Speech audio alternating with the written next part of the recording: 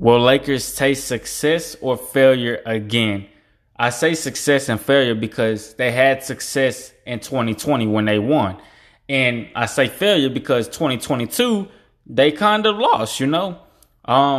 So I feel like for the most part, I feel like they will basically have more success than they did last season, whether Russell Westbrook is on the team or not. If they can help Russell Westbrook, if they can help Anthony Davis from not getting, basically injured anymore.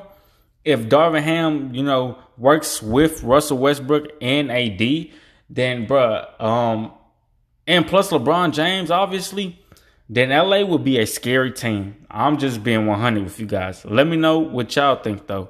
Have a great day. Be safe. Yeah, peace. I'm gone.